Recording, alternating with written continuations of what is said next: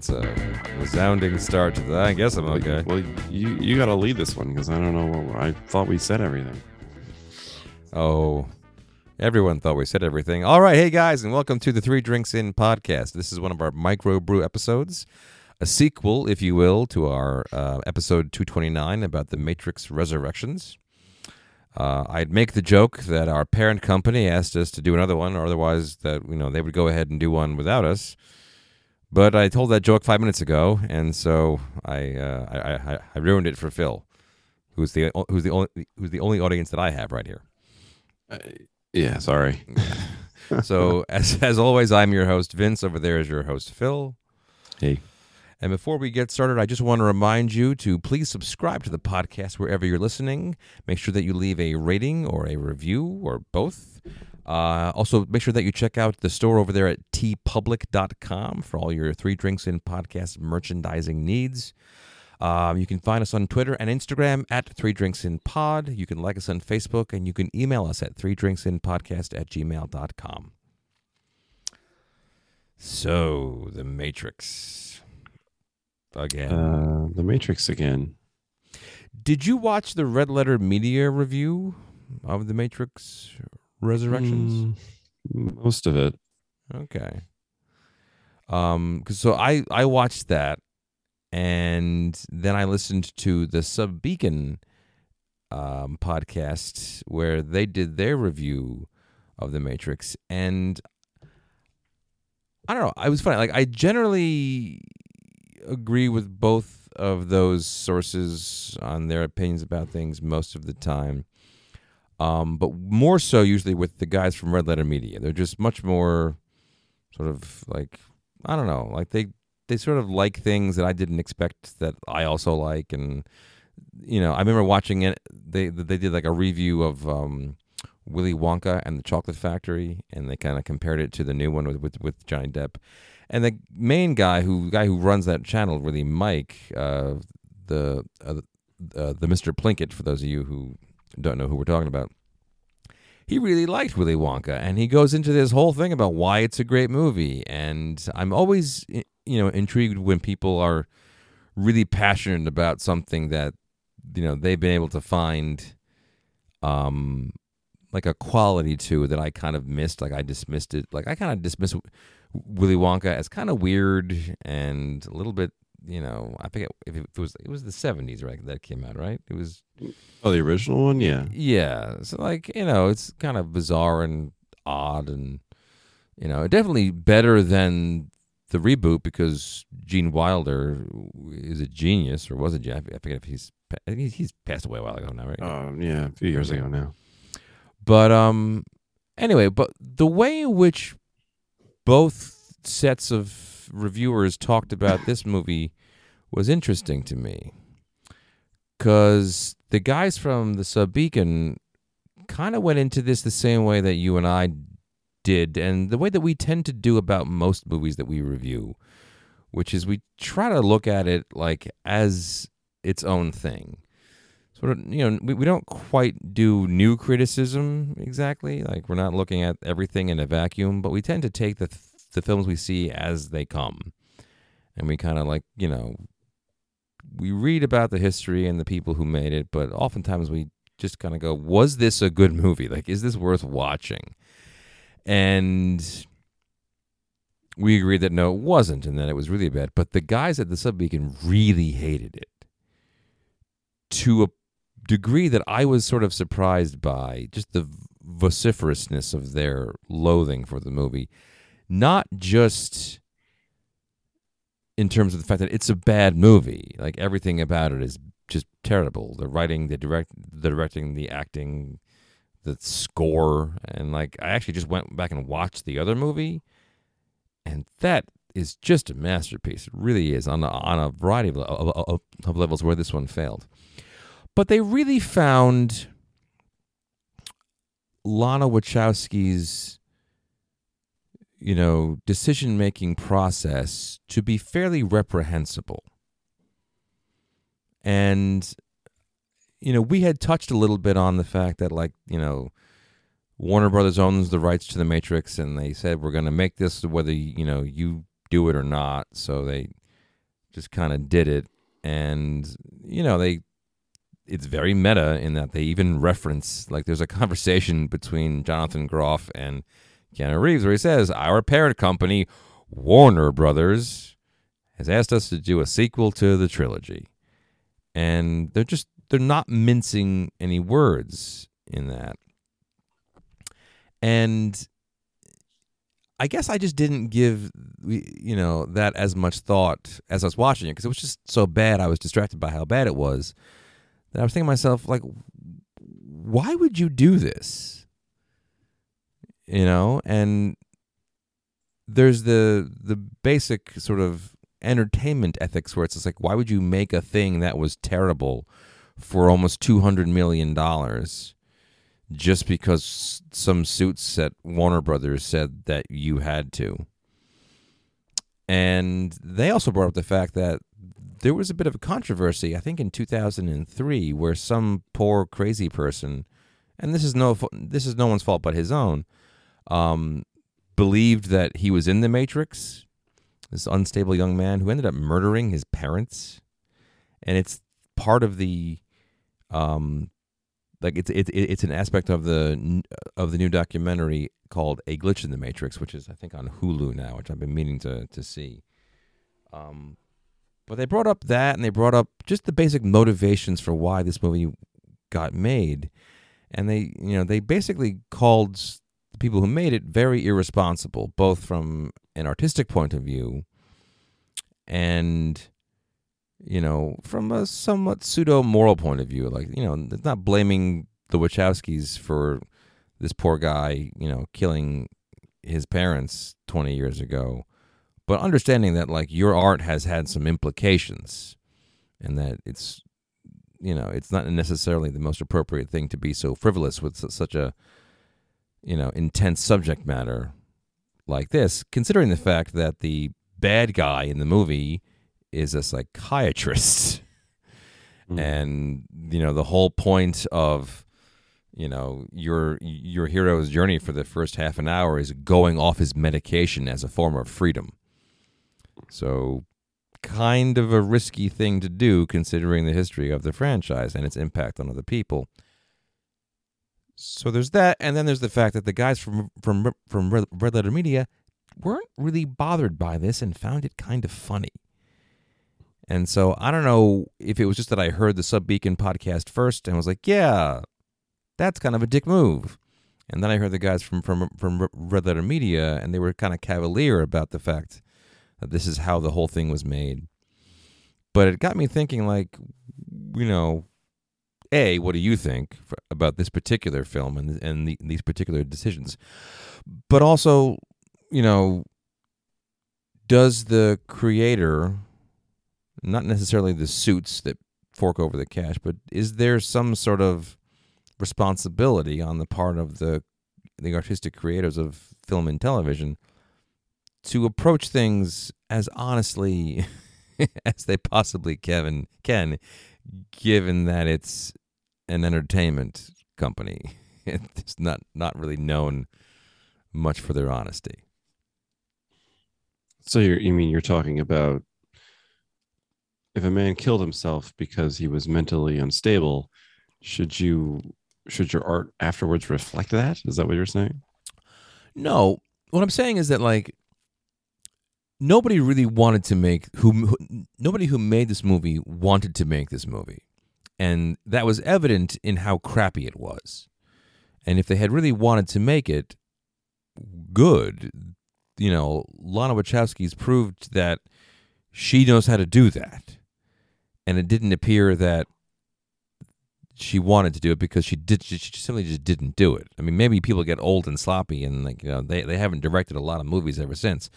But you're kind of getting the band back together to make an astoundingly mediocre film compared to your originals from, again, granted, 20 years ago, and a lot's happened to her in that time.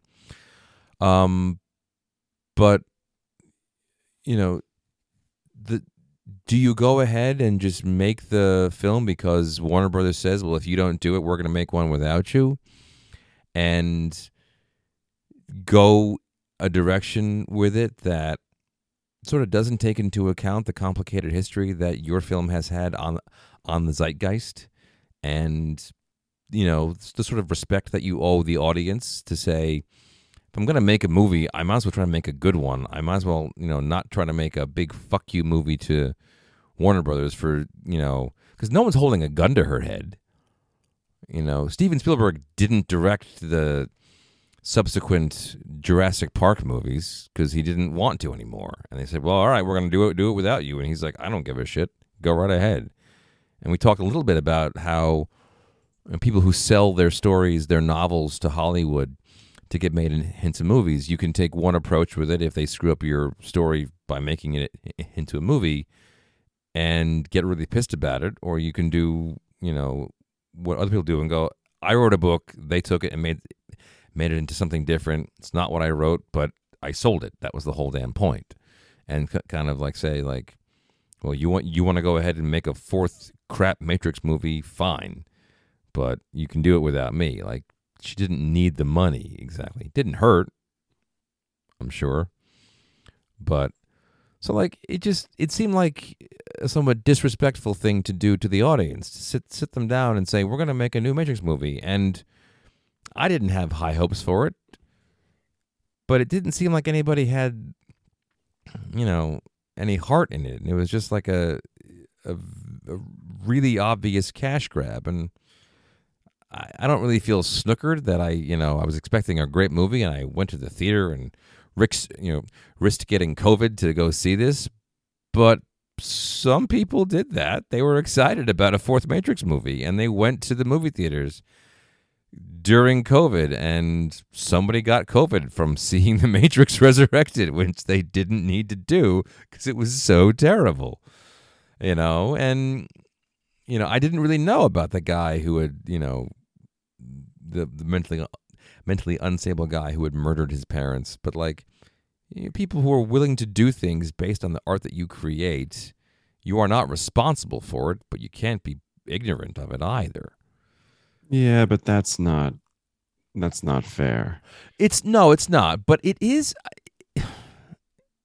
The only thing that really made me think about that was when they pointed out the fact that the direction they took with the characters was to create the exact kind of scenario. Like, if I told you that you made a movie that caused somebody else to go out there and murder people, you wouldn't apologize for it. You wouldn't, because you're a level-headed person, you wouldn't seek redemption for it. But then again, if you go and say, well, we want you to make a sequel to that movie, would you go ahead and take the situation that happened in real life as a response to your movie and feature it somehow in the sequel? That seems very... I don't know if that's what they did, though. No, but they... I mean, you can't take into account everyone's reactions to something when you're making something new. It's not everyone's. Just the guy who murdered his parents. That's only one reaction you have to consider. The man who shot John Lennon was highly influenced by A Catcher in the Rye. Right. And yet I still teach that in high school. So someone who does something wrong with a piece of art, there's no responsibility or bearing on the artist to do anything about that. Because people are going to take people are going to take any interpretation that they want to. And some people who are mentally unbalanced and unstable will take it in directions that you would never even have considered. And you can only shrug and say, well, that person's brain wasn't working right. True. But if J.D. Salinger got wind of that and then wrote a sequel to Catcher in the Rye where somebody reads Catcher in the Rye and then murders somebody over it, like, I don't think it matters. No, I don't think it matters. It's... No. You can't stop anybody from writing or saying anything, but it gives me pause, especially because there was no impetus to make the movie other than Warner Brothers said they'd do it without me. And I've read things that she said, and the guys from Red Letter Media talked about things that she said, like, I wanted to make this movie because I think within the span of like half a year, she lost her parents and a close friend. And she was feeling very vulnerable, and she went out and said, okay, we'll make a fourth one because this was a time in my life that I was very creative and very successful, and I want to recreate that with these same people. Also, totally fine.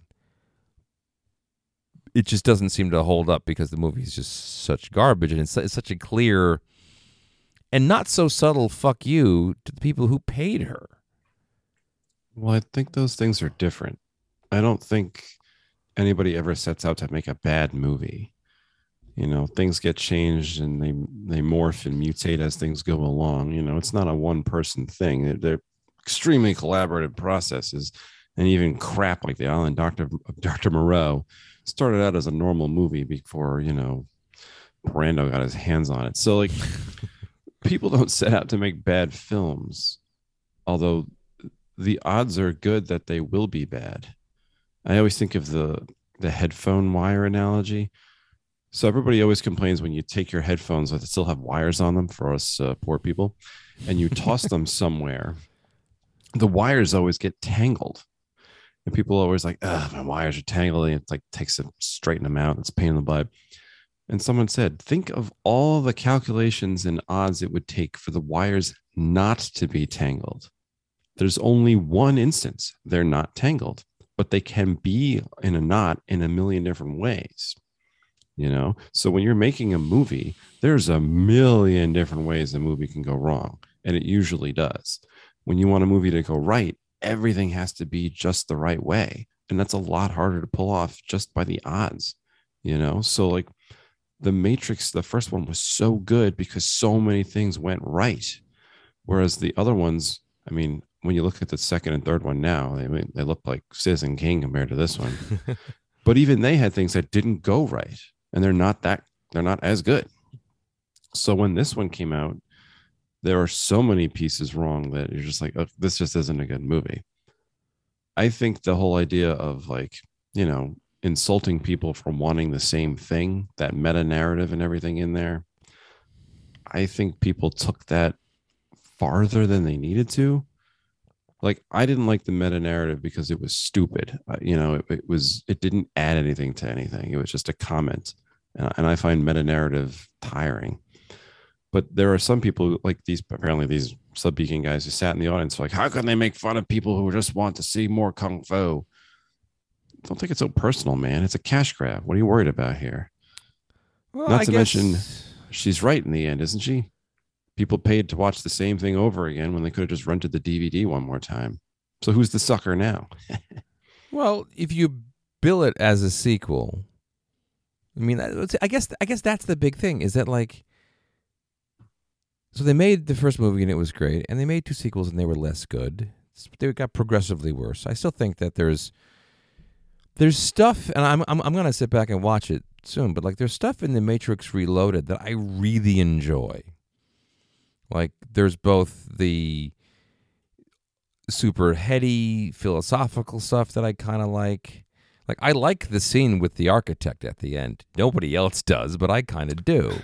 Yeah, I like that movie a little bit. I like a talky, I like when there's a good chunk of dialogue. Like, I just watched Jaws the other day, and there was a podcast I listened to from Wondery called Inside Jaws, about the making of Jaws, and there was a whole episode just devoted to the scene with the three guys on the boat talking about their scars, and how it was basically like 2.5 pages worth of a giant speech for Quint to give, and it's the most sort of like the point of the film where you're the most rapt because he's so good and the speech is so good and everything is so tense.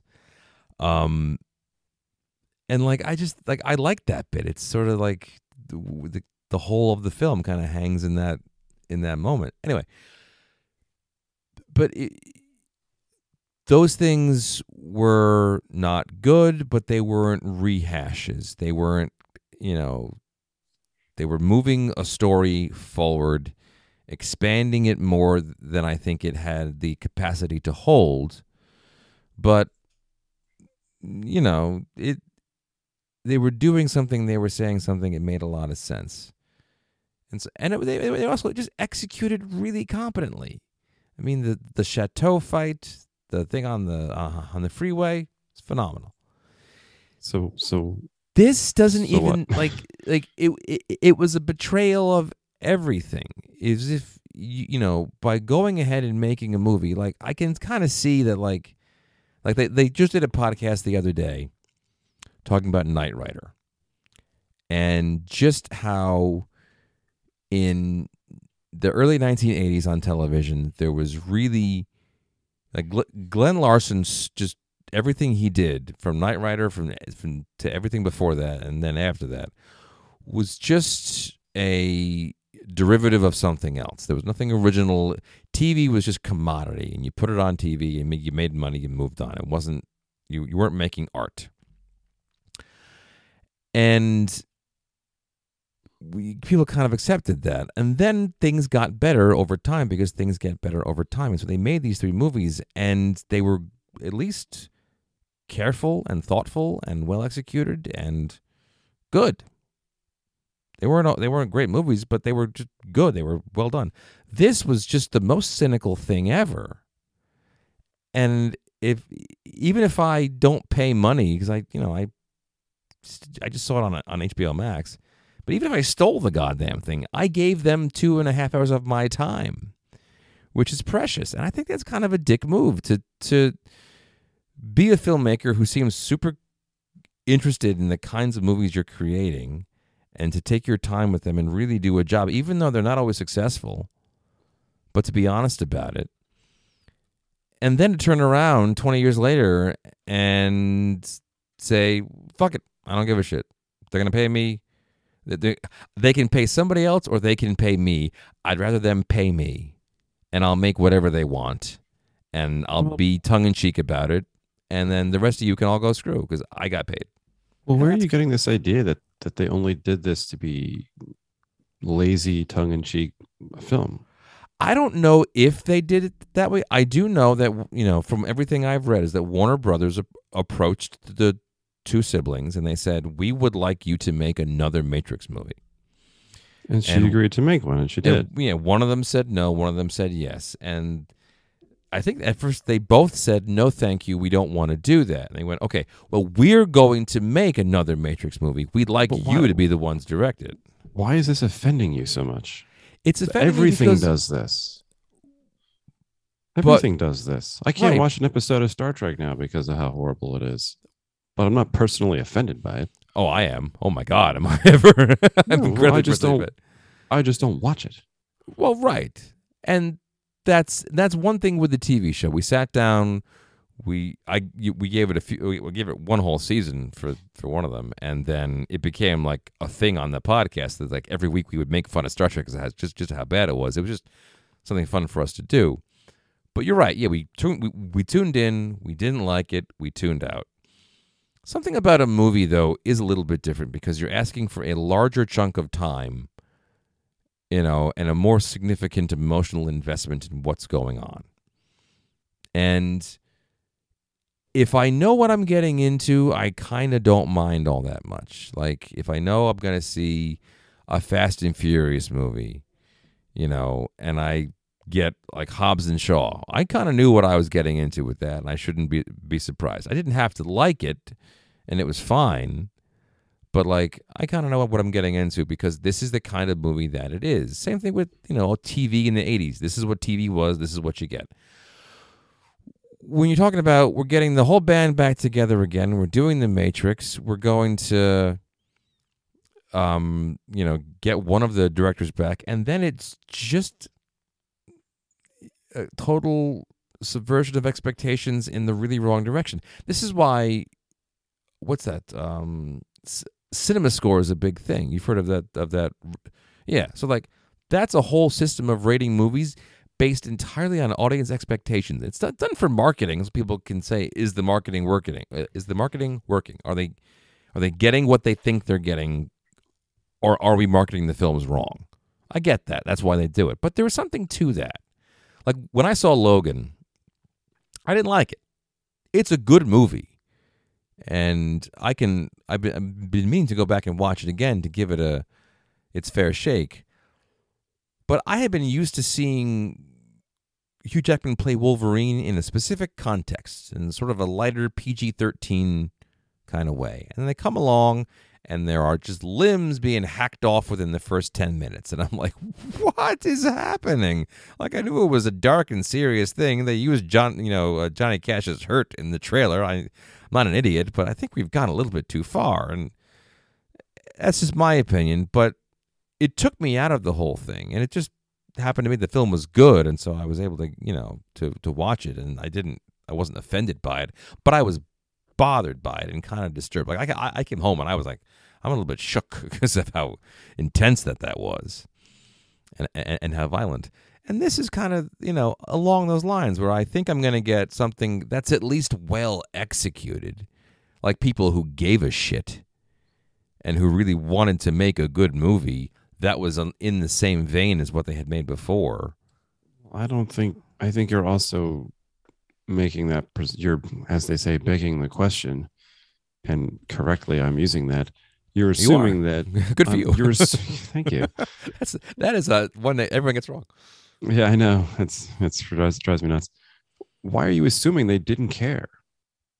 Because the movie wasn't as good? That doesn't make any sense. There's plenty of bad movies that people put an effort into. But if you look at the breadth of George Lucas really cared about his Star Wars sequels.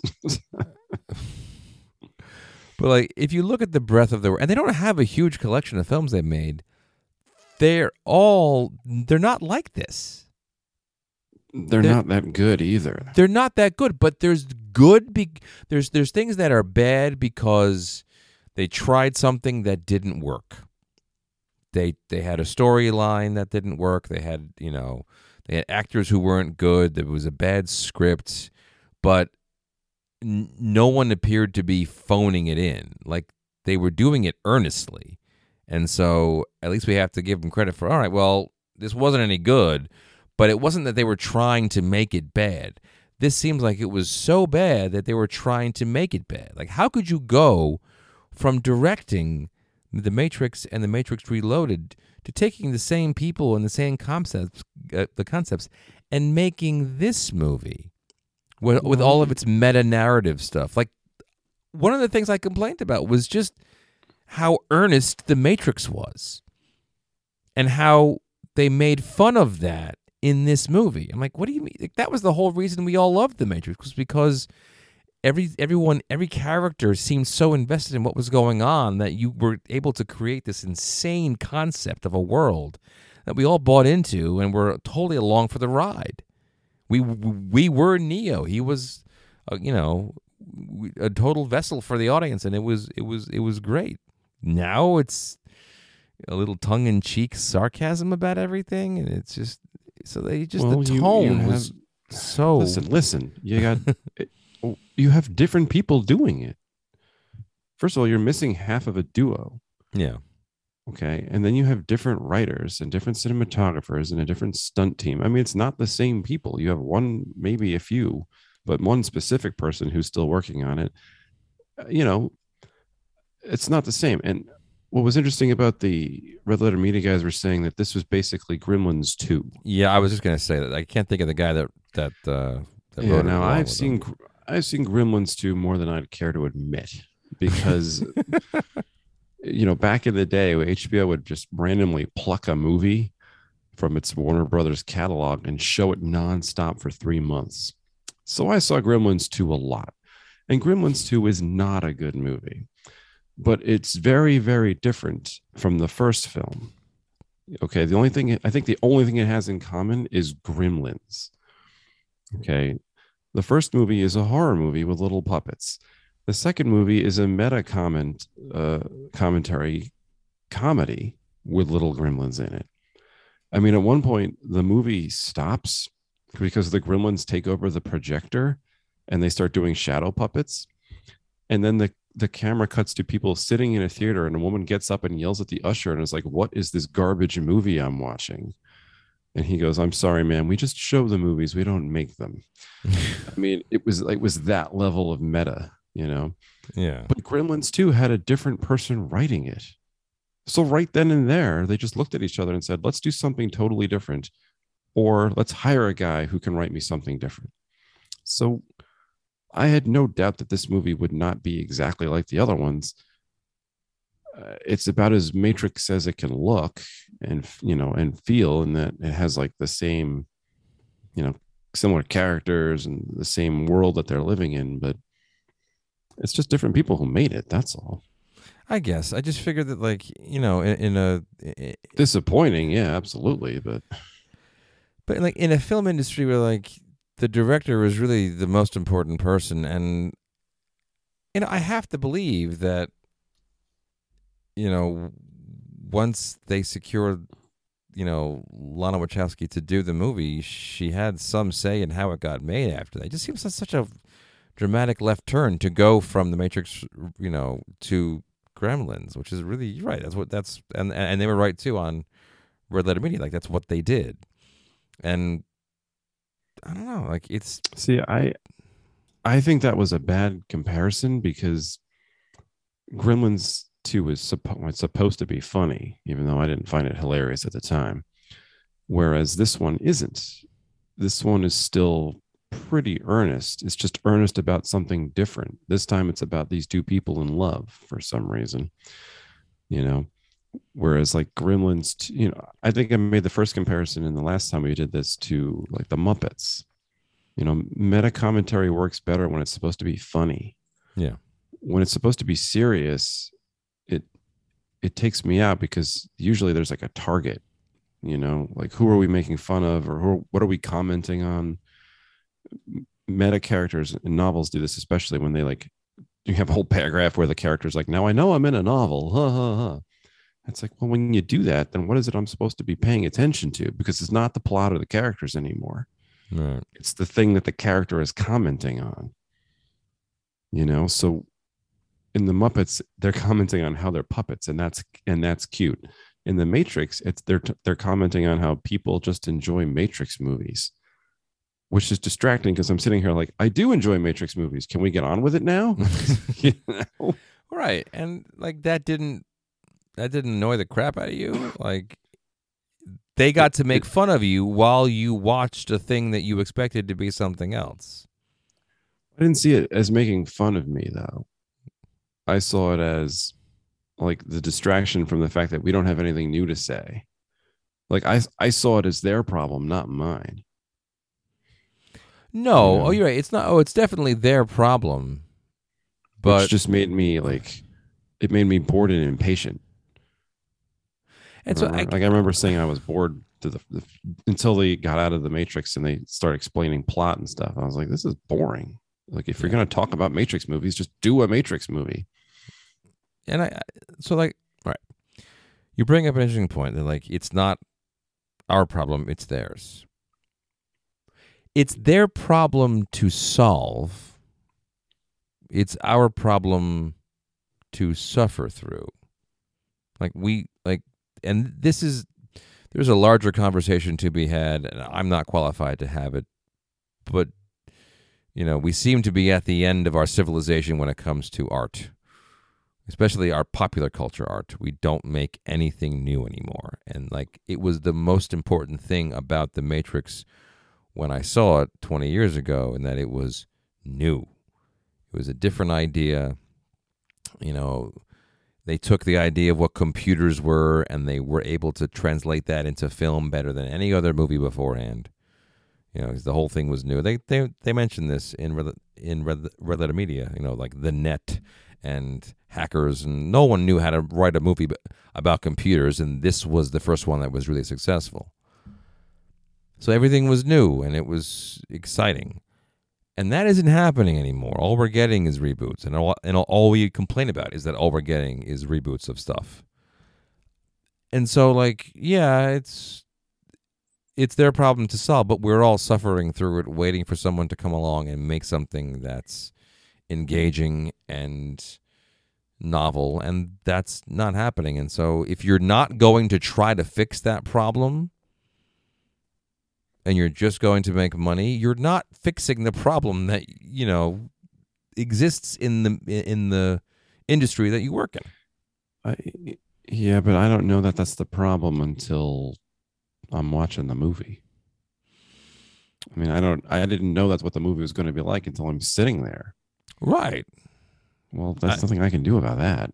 No, not at all. But like we should say like stop doing this. Like, yeah, I get it. You did this thing and you made it really obvious.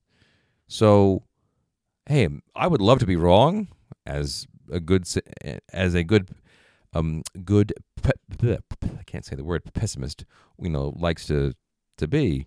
I would love to be wrong that maybe this is the movie that everyone goes, "Okay, let's just start doing the opposite of all that we've been doing and taking, flyers on unproven talent and new ideas in the hopes that we get another Easy Rider or Godfather or, whatever."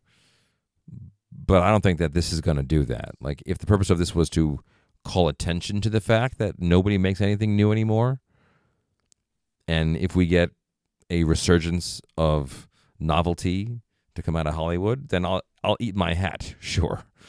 and this would have been worth it for that to happen. Well, but I don't think it's going to happen.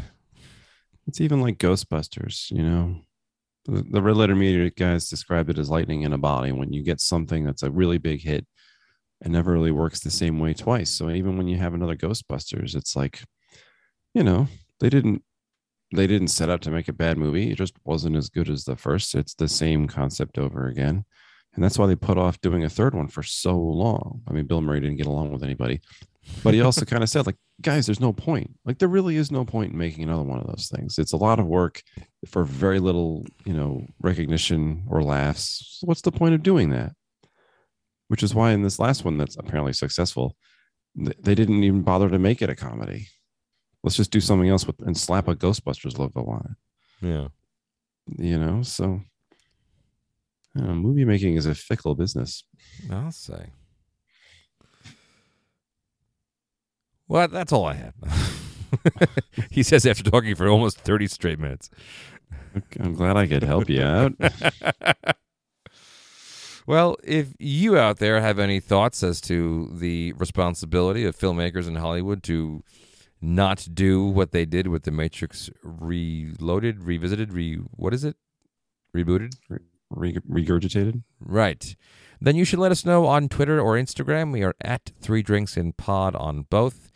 You can find us on Facebook. You can subscribe to the podcast. You can leave reviews. You can go buy T-shirts at tpublic.com. And you can email us at 3drinksinpodcast@gmail.com. Anything else? No, that's it. Okay. As always, please drink responsibly, and we'll talk to you all next time. Bye-bye.